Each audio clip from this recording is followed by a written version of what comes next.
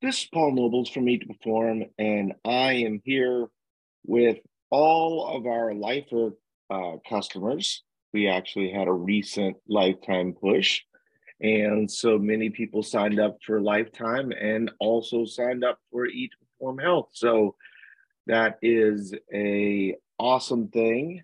I am also here with the director of coaching for Eat and Perform, Becky Avara. Becky is having a few internet issues. I don't know, Becky, can you say something or? I don't know. Is it going to come through? Yes, it's coming through. So there's Becky. But a lot of the times as so this we do these as live Q&As, right? So they're live coaching sessions.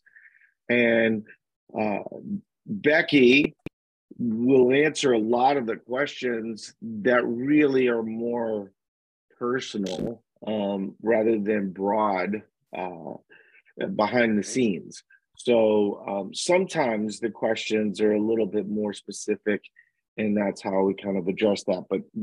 But in general, we kind of want the questions to be broader topics that would help thousands of people rather than specific to you. Sometimes the specific to you questions do end up being questions that end up being useful to a lot of other people.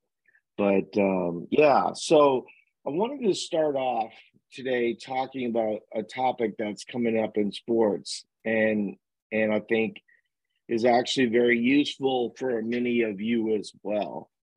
So what happened is there was a team that was highly favored to win a series in basketball, and they lost in part because their best player was injured and things of this nature. And as the exit interview was happening, the player was asked if he thought that the season was a failure as a result of that.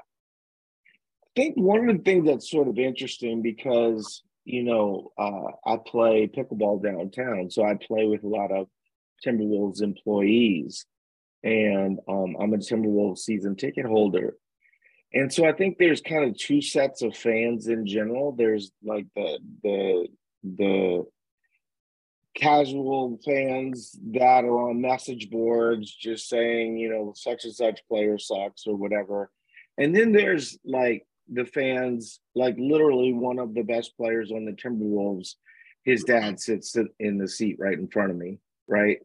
And so you kind of get to know these people and their families when you interact with them more. And so one of the things that sort of you don't think of when you start to think of this relationship, and I understand, they make millions of dollars and stuff like this, but when these decisions are made or when coaches are changed or players are traded, I mean, families are affected by this, and fans tend to look at things from their own perspective and not necessarily from the perspective um, of how people's lives are affected here. And so what the question was asked from a reporter was, is your season a failure?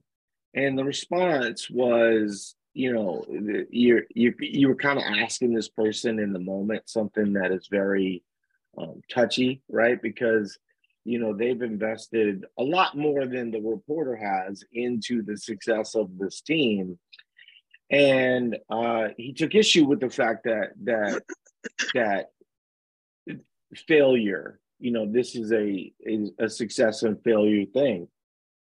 And there's been a lot of discussion. Some of the best discussion I thought was had by Charles Barkley and Shaquille O'Neal. Charles Barkley was on the side of, no, this can't be just about wins and losses. And Shaquille O'Neal was like, no, this is just about wins and losses. But his differentiator was, you can have goals as being wins and losses, and it can be a failure. That doesn't make you a failure. So they all stood on the side of, sometimes when you fall short of a goal, it doesn't make you a failure. All it does is it gives you information, right? And so because of that information that you have, you now have the ability to proceed. And what I think happens in a lot of your cases is you view success and failure, especially as it relates to a weight goal. We've been talking about weight goals for 11 years now, right? That weight goals are really bad determinants for success or failure, right? Because basically, if you're going to do fat loss 1 for 6 to 8 weeks, or do fat loss 2, and that ends up being 12 to 16 weeks, that doesn't necessarily mean that you're going to lose the 20 pounds that you want to. But if you give the most effort you can with some deviation from the plan once or twice, maybe even 2 times to 5 times, did you fail if you lost 15 pounds versus 20? Right. And I think a lot of people do feel like they failed. And I think the reason why they feel like they failed is because there's this rigid mindset related to success. Because for the most part, when someone signs up to a program like this, they're not like you guys, right?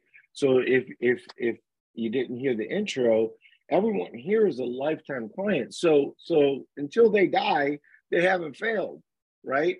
And I think it's important for us to kind of make that differentiation, right? Is that you can have a goal and miss that goal.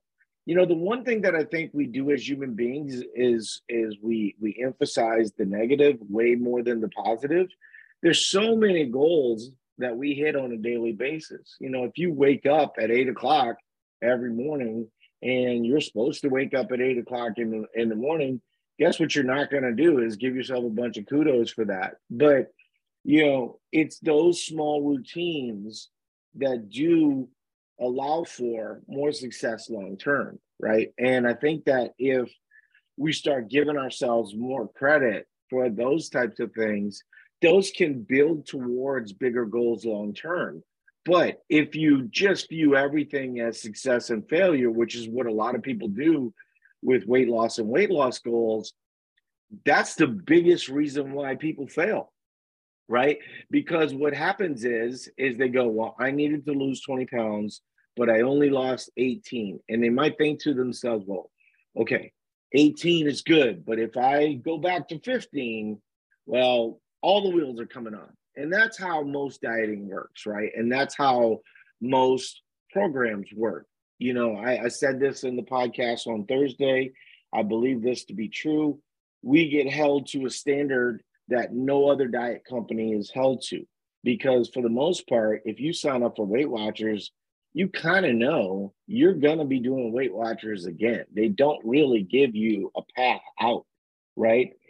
And so most people, when they do something like Weight Watchers or a Noom or something of this nature, they kind of view it like a tune-up, right? But they know they're going to need another tune-up eventually. What we're trying to show people is that the biggest piece of success that you can have or not have, is to view this as a much bigger thing, and that weight regain is actually a part of it, as long as you can keep that in check. The reason why people don't keep that in check is because they want to lose 20 pounds, they lose 18, and then they see some weight fluctuation over a weekend.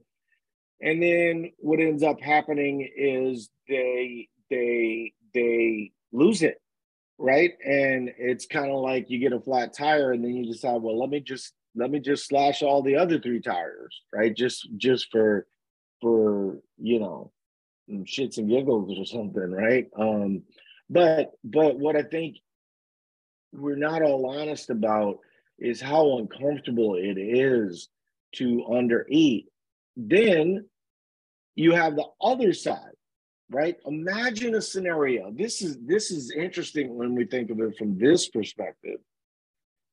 And My biggest concern, I talk a lot about weight loss medications. I mean, we can talk a little bit about it if somebody has a question, but at the end of the day, we're covering it a lot. There's really no reason to cover it unless somebody has a specific question.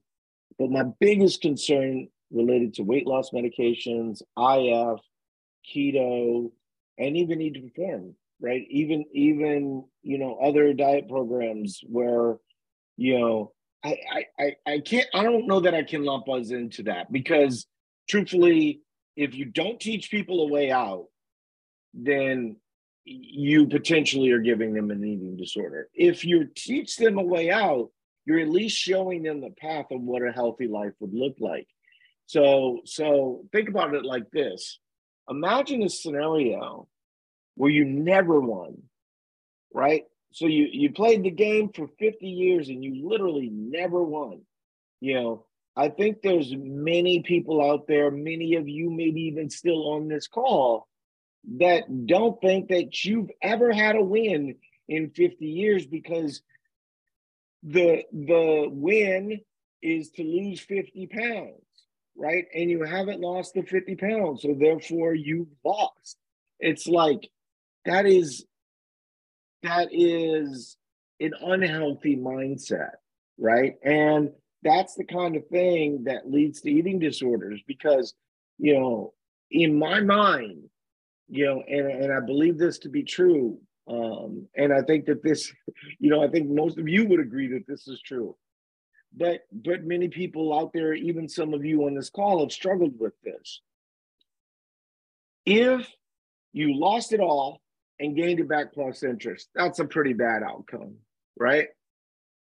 But if you lost it, and because you wanted to stay at a certain weight, or you still had 20 more to lose or something of that nature, you start to eat 800 calories for the rest of your life and end up with the eating disorder as a result. That's a pretty bad outcome, right? And I think that what's happening, is in our quest for success, we often are allowing our non-logical mind to take over when our logical mind needs to take over. No one should be hungry their whole life. No one should be depressed because they haven't met a goal or something of this nature. And I think it's really important that not only do we give ourselves credit for what we're doing all along the way, but we also have to give ourselves understanding that just because you're early in the process doesn't mean you're a failure, right? You're just early in the process, And what do I mean by early in the process? Well, being 15 years into doing this, I think anything less than 15 years, because I still learn things on a daily basis, But there's many people that come in to Eat to Perform, and within 6 weeks they feel like a failure. And it's just like, come on, like we're letting diet culture dictate the process, right? And we're letting, Instagram get in. Like I can digest David Goggins' content and take from it what I want. But David Goggins would tell you there is very success and failure, because that's the way that he lives his life, right? Many of you can't live your life that way. You're not going to make your income from being a social media influencer or selling books or things of this nature. So you have to be easier on yourself. You have to understand that there's a process. And I will tell you 100%, I know many of you, when you signed up for Eat to Perform, you thought, this sounds like a better formula for success. They're going to show me 18 steps. And when those 18 steps are done, I'm going to be fixed. I'm going to be normal. There is no normal. There is no fixed. There is only working towards better long term. And I think if we can move people to that mindset, we can get to a better place. Okay, so I know we have a lot of questions. It does look like Becky. Becky, what I would like to do is the Q&A from people that are in here. We'll do those first, and then we'll get to the list of questions after that. Yes. Okay, so the first question is, do you have any experience with the calories that Garmin watch says is burned as compared to what is actual? Should calories burned be over intake? I know it is not exact, just wondering if it is a good estimate. So it's not a good estimate. It's not exact. And, in a lot of ways, so let me back up for just a second. So I think Fitbit, as an example, should get the Nobel Peace Prize for what they've done for activity. I think people are more conscious of steps than they've ever been before. Okay. The calories burned, there is a missing part of the equation that if you don't have, it makes that number irrelevant. So it's not useful at all, right? It's not close. It's not an estimate. It's very specific to every single person. And here is what it's based on. What are you eating now, right? So when you think of what we did with Eat to Perform, we created what is ultimately called calculated daily energy expenditure, right? Previous to calculated daily energy expenditure, there was total daily energy expenditure. And it was a series of formulas, and it was based on how much you did. And many women would look at those numbers and go, there's no way I could eat that much, right? Because they would look at the amount of muscle that they have, then use a calculator, and it would say that if you're non-sedentary or very active, you should be eating 2,600, 2,700 calories, and it would freak people out because they were eating 1,200 calories. Well, 10 years later, many of you are eating over 2,000 calories or up to 2,500. Some of you even much more than that, actually higher than the Garmin numbers in a lot of cases, right? So those numbers don't matter. And I think that at some point, maybe it's possible that we can do a version of this. At some point, you have to, it's missing a calculation, and that calculation is intake, right? And so it can't be correct if it doesn't factor in your intake, right? And your intake matters a lot because it's going to tell you, the ability for your body to get to a deficit, the ability for your body to actually see success. But without your Garmin knowing your intake, it's like A plus B equals C, right? And A is 1 and C is 3,000, right? But if you don't have B, the input could be wrong. And that's what's happening in the case of a Garmin. Now, is it helpful for you as a guide? I think it is helpful. I use one, but mine does not track steps, right? The Whoop does not track steps. It tracks exertion. And the reason why the Whoop doesn't track steps is because they don't have that other calculation. And so Garmin, like if you think about it, right, calories burned in general is a very frustrating statistic for everyone, right? Because we all know what our calories burned are now, right? But what we don't know, and what Garmin doesn't know, and what Fitbit doesn't know, is the amount of food that we're intaking and the effect that that has on metabolism.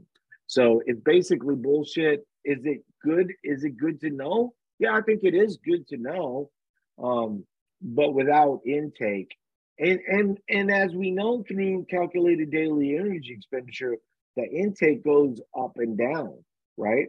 And so, like one of the things that's sort of interesting is that you would think, okay, if I can eat more and my calorie burn goes higher as a result, I can lose weight, right? So I'm going to try and come up with some kind of formula. The reality is that, if you're trying to use activity to lose weight, you're kind of spinning your wheels, right? If it just it kind of has to suck. You kind of have to eat less, and that's the only way that you're going to make appreciable change. Now, does that mean that activity doesn't matter?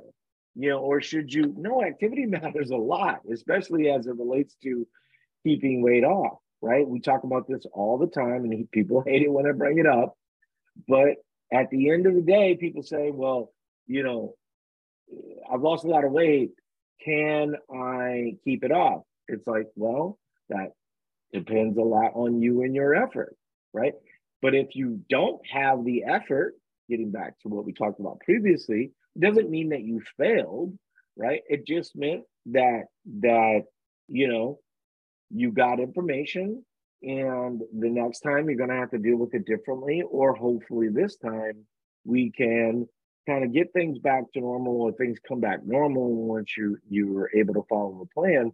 One of the worst things that can happen in the scenario that kind of you're talking about, um, is someone is burning calories. They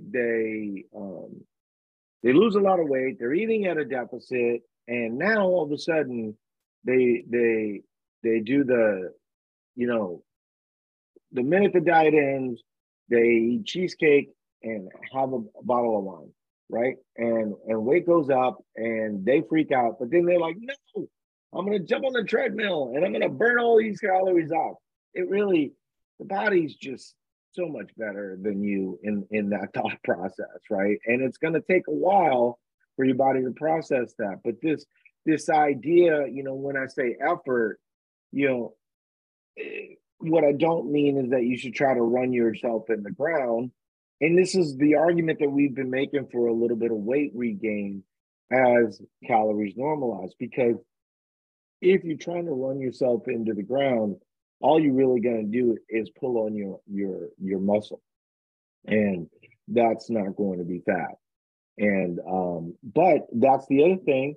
There is nothing more effective, as it relates to fat loss than resistance training long term, right? Because when we look at the fittest people on earth, the people that actually can use calories as a way to burn fat, they often have a lot of muscle, right? And that is one of the big determinants in the calculation of which the question that you're asking, right? But the Whoop, the Garmin, the Fitbit, they don't do a good job with those types of things because they can't measure exertion, right? And so the answer is it's kind of bullshit, but I can tell you I have done it where I've taken multiple devices, I have used the estimation for calories, and I have eaten those calories and stayed weight stable, right? So it does show you that if you're trying to keep weight off, exertion matters quite a bit. And on the note of the Whoop, do you have any thoughts on the resistance training new feature? I don't, because I haven't really used it at all. My guess is it's also going to be kind of bullshit, right? For a bit, I think the thing is, and this is we experience this with our app development, where people get frustrated because when something's first version isn't exactly what they envisioned it to be, that people get frustrated with that. That's the only way anything real happens in life, right? You have to start with something, and it has to evolve into something else. We can try to estimate what it would look like. Whoop can try to estimate what it would look like, but at the end of the day, they won't know. And so while I haven't seen it, while I haven't used it, it's going to inherently have issues. Okay. Gary says, many times I hear about pounds lost. I'm at a point where maybe that matters, but it matters far less than achieving a body fat percentage of say 10 to 12% and then maintaining that. It seems like every fat loss cycle I go through, I never get to the level of lean I want to see in the mirror or the body fat of 10 to 12. Now, to be fair, I've had some debilitating injuries after my initial fat loss where I did get down to 13 to 14%. Then surgery combined with inactivity, further injury over the next 2 cycles, I could not achieve the same results. I'm in week 7 to 8 of fat loss now, and I have the health to be successful. I just feel like pulling into AP now or soon seems counterproductive. I would like to stay in fat loss 1 longer, and coach says I can if I'm losing pounds. I think the tough part here is I am adding back muscle from lower body inactivity over the last year due to herniated disc and quad tendinopathy. And it seems the weight is not shedding like it typically would as size is coming on. Thoughts on this? So I will say I remember your images from a few years ago, and they like wowed everyone, you know. And this is what I found when I was body fat testing CrossFit Games athletes. People with lots of muscle actually look very lean, even at 13 to 15%. So that's a factor. I'll speak to what you're saying related to 10 to 12%. But you know, the reality of the situation, and I'm going to speak to you because I know you're a man, and men are different than women psychologically in this one aspect, right? Where a lot of bodybuilders, as an example, are more inclined to, I mean, I am actually shocked, you know, and it always surprises me at how many men are using steroid cycles, right? Because, you know, normally, you know, right now I'm playing a lot of pickleball, but even as I'm moving to pickleball, there, you know, I'm playing it now in gyms where, I mean, there's just like open discussion related to steroids. And I'm not talking about testosterone replacement. I'm talking about somebody cooking something up in their bathtub and someone injecting it into their body. And it's just crazy to me that we as men are so susceptible to this message, and often do not consult our doctors with it, do not talk to our doctors about it. And ultimately, it ends up being a premature type death situation. So that's the background of the discussion that we're having. So fat loss 1, we do have a hard and fast date. And the reason why is because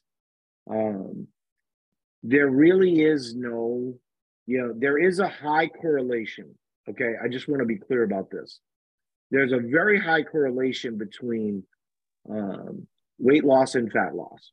Okay, and now some of what you're experiencing. So let's say that I actually talked about this yesterday as it relates to muscle loss for weight loss medications, and this is a little bit of your situation probably right now.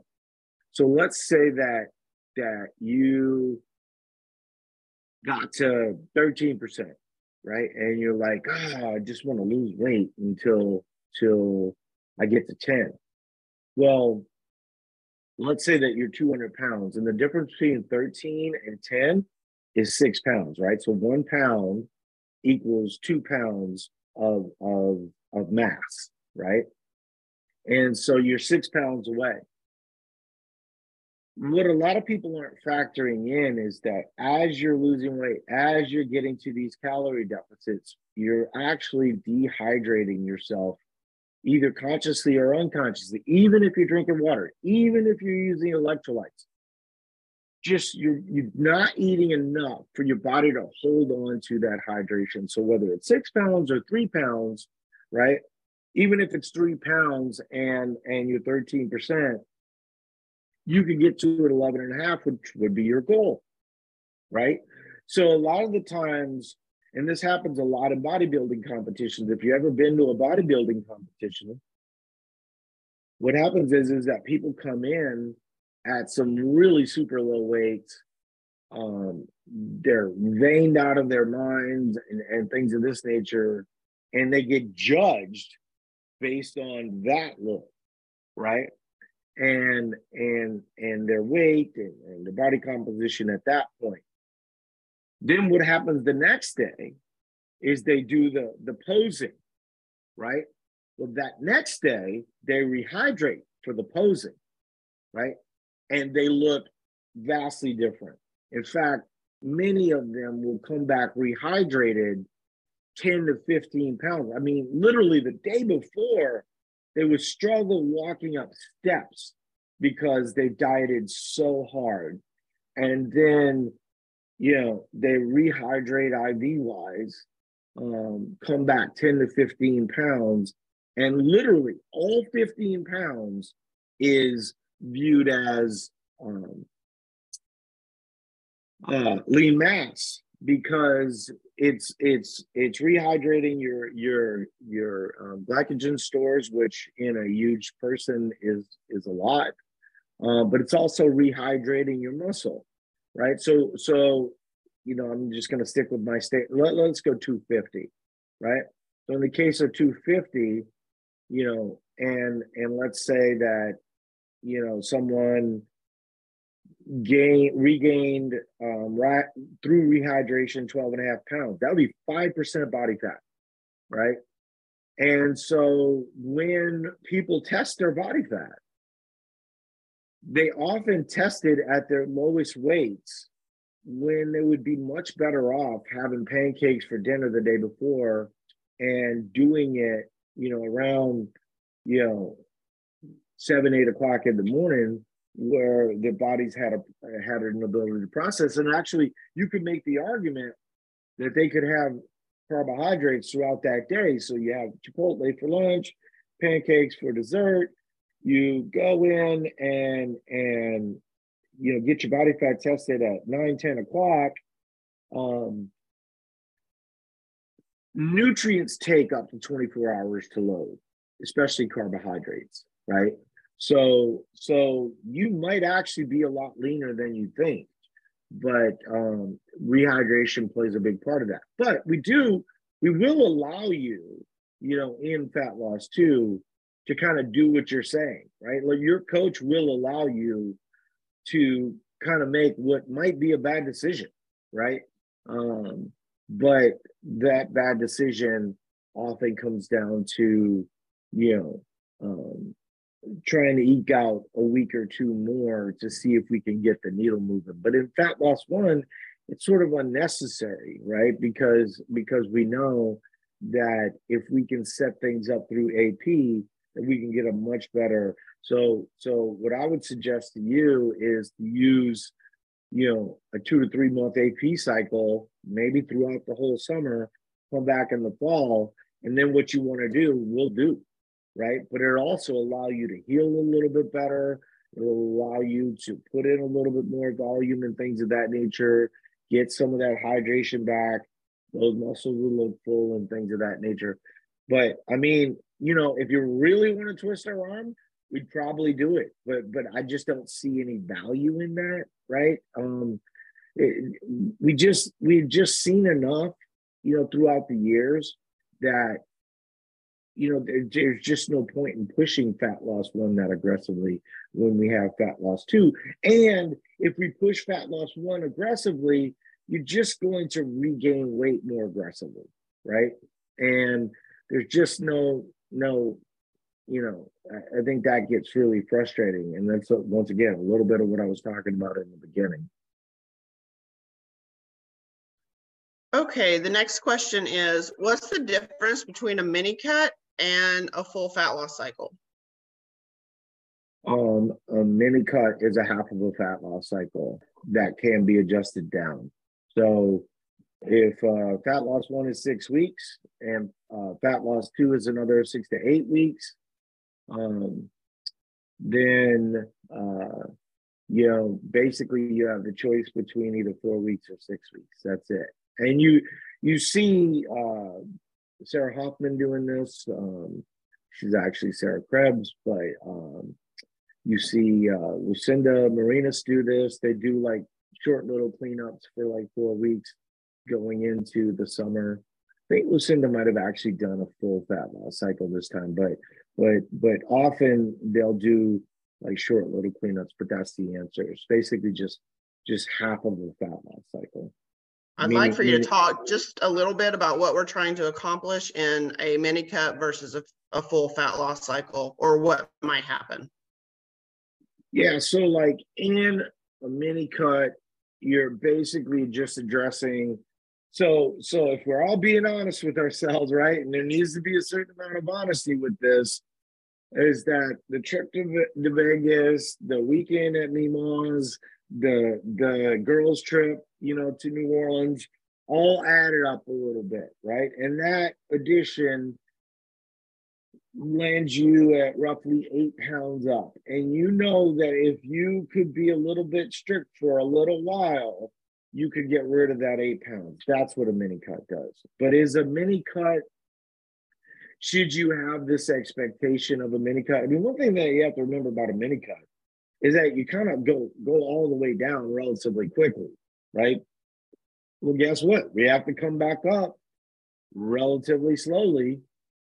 So if you're used to eating 2,500 calories, now we're resetting essentially to just clean up maybe some things. I wouldn't even say it was bad behavior. I mean, it's just normal, right? I mean, I think the difference between what we do at Eat to Perform and what other people do is that they allow you to slide into bad behavior a lot, right? And so they'll tell you, oh, just run a 2-week mini cut, and then the net result of constantly be on that reductionist mindset, is harm to your metabolism, difficult time to build muscle and things of this nature. Once again, that's a little bit of what I was talking about with Gary. Even for women, there's a lot of push towards, and once again, this is not hormone replacement. This is illegal drugs, right? Where, people are basically living with an eating disorder, and they're constantly dieting, and they're constantly mini cutting, and they're constantly resetting down to zero, and all these things that ultimately end up being a negative. The way that we teach it is that, look, just go back to your plan. Once we go back to your plan, now we have a baseline, and we can decide, okay, is this 8 pounds for real, or is this 8 pounds just something that we're going to be able to address? And maybe it's just 4 pounds. And if it's 4 pounds, that's fluctuation. Maybe you can deal with that mentally, right? But if it does end up being 8 pounds over the course of 6 to 9 months, that's what you use a mini cut for. But mini cuts are not for fat loss per se, right? It's not a fat loss strategy. It's just kind of like regaining some of the progress that you may have made like 6 to 9 months ago. So when you come to us 2 months after, you're at 1,800 calories, right? We still haven't worked your calories up because, you're a little scared, and we understand you're a little scared. So we're moving things a little bit slow for you compared to the way that we would move things normally. And now you want to do a mini cut. I mean, well, you're just dieting all the time, right? And so you're not going to ultimately see the real benefit of what Eat to Perform is. I mean, this comes up a lot, right? Where people are like, I've been doing this for 6 weeks, and while I'm down 5 to 6 pounds, it's a little frustrating. I thought I'd see more success. Based on what? Right? Like, you signed up for Eat to Perform, right? This is for new people, but you signed up for Eat to Perform. You knew you were under eating. You thought to yourself, the fact that you've lost 6 pounds is a miracle, right? Because we're starting people high and moving them to lower, right? And yeah, now you have a better approach, but you haven't done Eat to Perform. You just did another version of a diet, right? Eat to Perform doesn't happen. The Eat to Perform doesn't happen So you eat and perform, right? And that happens in AP and that happens in performance. And so once again, we're imprisoned by this tune-up mindset or this car wash mindset, right? And so we have to understand what these things are doing. And all a mini cut is a car wash, right? It's not really addressing fat loss over time. It's not doing what Gary was talking about earlier. Because I think that what happens is that people hear, oh, well, that was a man asking a question, so the rules are different somehow for men. And they are a little bit, right? But in this instance, not really. You know, I talked about this on Thursday because it comes up a lot. It's like, we're all individuals. Yeah, we are all individuals, and that's true. And that's the reason for a customized plan. But, you know, there has to be some constants that we're using as we're understanding this process, right? So what happens a lot, especially, you know, what we were talking about the other day was weight loss medication.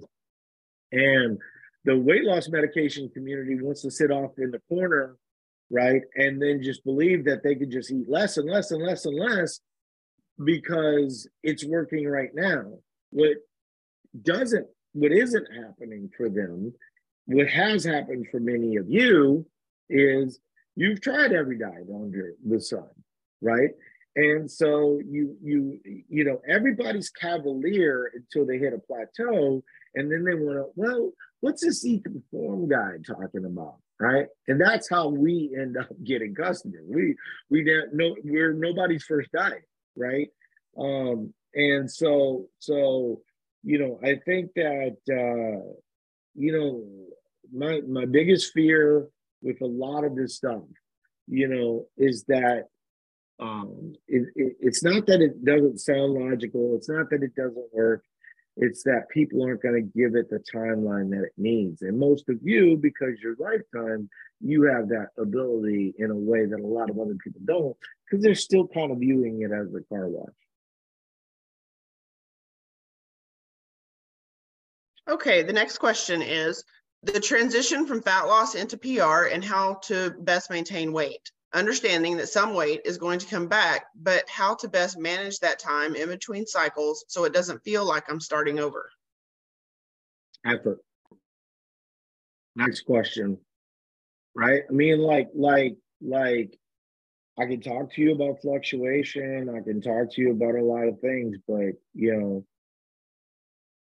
I'm just going to say effort, and that is the answer to the question, right? If you want to put in a lot of effort, you can keep the weight off. The more effort you put in, the more weight you'll be able to keep off. But what happens for a lot of people, I can tell you right now, when I have a 3 to 4 hour pickleball session, not only am I dehydrated, but my body, the pull on my body, the healing aspect, I will lose sometimes up to 4 to 5 pounds in one session, right? That's not all hydration. And that healing process for the next 2 to 3 days will keep my body down. Look, let's be real here. A lot of people that want to keep their weight, they aren't really putting in the effort, and that's okay, right? Because look, you might be a mom, you might be a teacher, you might be a lawyer. You know what you might not be? An Instagram influencer. You might not be a professional athlete. You might not get paid to put in great effort, right? And this is the argument for allowing some weight regain. The problem is that many of you have a 10-pound problem. And no one has a 10-pound problem, right? If you lose 30 pounds and you regain 5, even 10 pounds in that process, shouldn't you? I mean, like realistically, why wouldn't that be okay? I mean, as long as we're going to somehow address this over time, and if we want to address that 10, but nobody has a 10-pound problem, right? I understand that you want to keep it off, and if you want to keep it off, the answer is effort, right? Put in more effort. You know, do more steps, do more cardio, do less resistance training, things of that nature, right? That will address weight. It won't necessarily address fat. If you want to address fat, you're probably going to have to gain weight. You're probably going to have to do more resistance training. You're going to have to do less cardio, right? But you're going to have to deal with the mental side of uh, gaining a little weight in that process, right? But if the goal is always staying at the same weight, I think you're doing yourself a disservice, right? And so that, but the answer, very very simply, is effort. Now, I just want to say that, as someone that was a high effort person, eating 5,000 calories a day, that was the basis for Eat to Perform, right? Was that I would eat 5,000 calories a day and I could show the world that I could still lose weight and I could still reach my body composition goals. And it to say that Eat to Perform has changed the world is not a lie, right? People come to me all the time and say, "Oh my goodness, you're the Eat to Perform guy."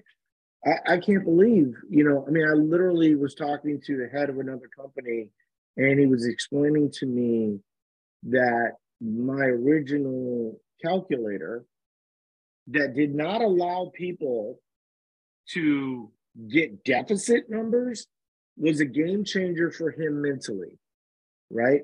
And this is just like a random person, wasn't a member of Eat to Perform. I've been to gyms in Bruges, Belgium, where their members come and meet me because they know who I am and they want to hear and they have questions and things of this nature because it's so fundamentally different, But in that process, I now eat 3,000 calories. I'm also, I'm not 150, I'm 180, right? 185 at times, right? 190 at times, because I understand the value of weight gain as it relates to building muscle. When I was 32% body fat, I had 127 pounds of muscle. Right now, depending on the day, I flirt with about 170, right? That's 43 pounds of muscle. You don't get 43 pounds of muscle just efforting it all the time. If you've ever seen that 3-pick, right, where, I'm over 250, I'm 162 and then I'm 162. The middle pick and the right pick, I'm 162 in both those pictures, but one was too much effort. And the other was taking a smarter approach to resistance training, weight gain, and things of that nature, right? And I had to even get smarter than that. My approach to this day still continues to evolve, right? So the answer is effort, but you have to before you just decide to go out there and do ultra marathons. Let's just ask yourself: when I'm 85, is this what I want to be doing? You know what I mean? And so let's just have these rational discussions, and let's not always be about maintaining weight, right? Because maintenance is such a reductionist idea that it frustrates me that it's such a big thing in the influencer community, right?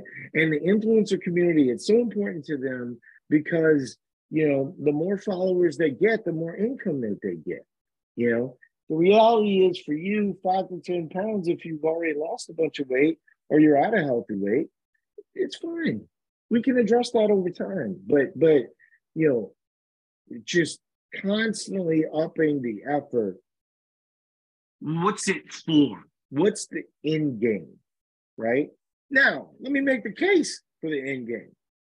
The end game might be, you're going to be in a 2-piece soon, For some people, that's a motivator, and it should be. But you could probably be in a 2-piece with those 5 to 10 pounds and be just fine too, right?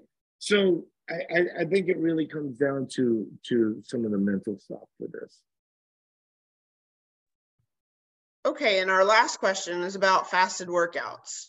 I typically eat dinner at 5 p.m. and nothing afterwards. I wake up and work out at 6 a.m. As I am just starting AP and getting to eat a bit more and figuring out this entire process, do I need to retool anything to have better performance for workouts? Well, all you're doing is compromising your muscle. So if the goal is fat loss, you're hurting your ability to um, the so that it's interesting, right? So there was this thought process for a very long time, and it was related to Oprah and Bob Greene, right? And what Oprah and Bob Greene said was, and this is so interesting, right? Was that don't eat after 5 a.m., right? Or 5 p.m., I'm sorry. Not even a great, Oprah said, right? Um, and yes, it was favorable in the study for weight loss, but what it wasn't favorable for was fat loss in the same study, right? So the people that ate after 5 p.m., those people actually maintained their fat percentages and actually had favorable results to their fat percentage. But the people that didn't eat after 5, they lost more weight. So which group do you want to be in, right?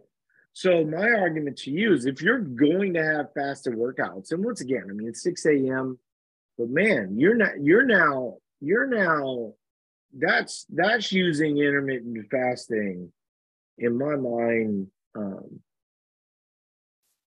Not trying to, it's just not informed, right?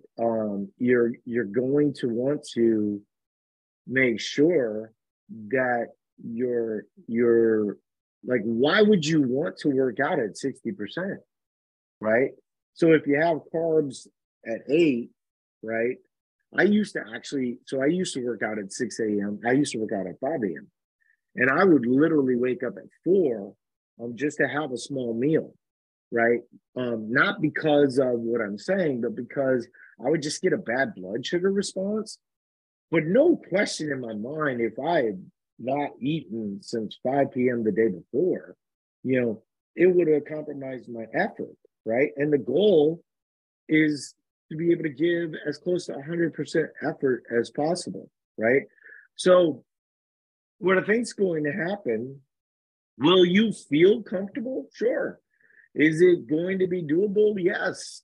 Can you add some pre-workout and be all amped up and think you're doing fine? Sure. Right. But is it going to compromise your muscle? Likely. Are you going to realistically be working out at 60%? Yes. Right. So having food later is going to be better, or having a meal before. But once again, 6 a.m. I mean, the one caveat I would say, you actually framed it perfectly, because 5 p.m. 100%, you're essentially having your body draw all of its reserves, right, through let's say you go to bed at 11, so that's 6 hours, and then now your body is repurposing a lot of this stuff so that the muscle that you're tearing down throughout a day gets rebuilt and things of this nature. And now you're saying, but I'm going to go into a workout depleted, right? And there's just no reason to do it at all. The only reason to do it would be is that somehow you're more comfortable doing it that way. And I think that's where our brains play games on us, or play games with us, that actually, is bullshit. I think, once again, we're kind of cuddling up to the reductionist idea, right? That the more we do, if I can just, burn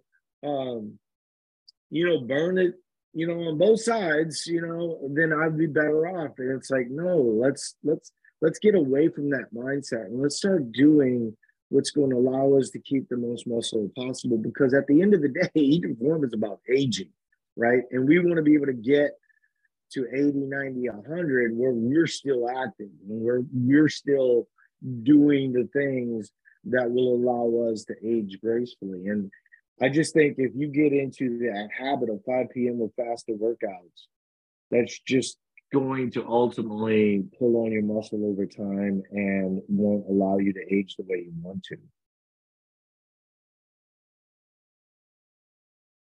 We could probably. That was all that we had.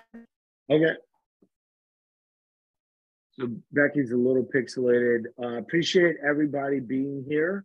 I am headed to what is probably like our 30th annual family cribbage tournament. And I mean, we literally have family that flies in, friends that fly in for this cribbage tournament. It is a sight to see, and we'll have somewhere in the neighborhood of 30 to 50 people doing this thing. So I'm really excited about it. It's a fun thing for our family each year. It's bigger than Christmas.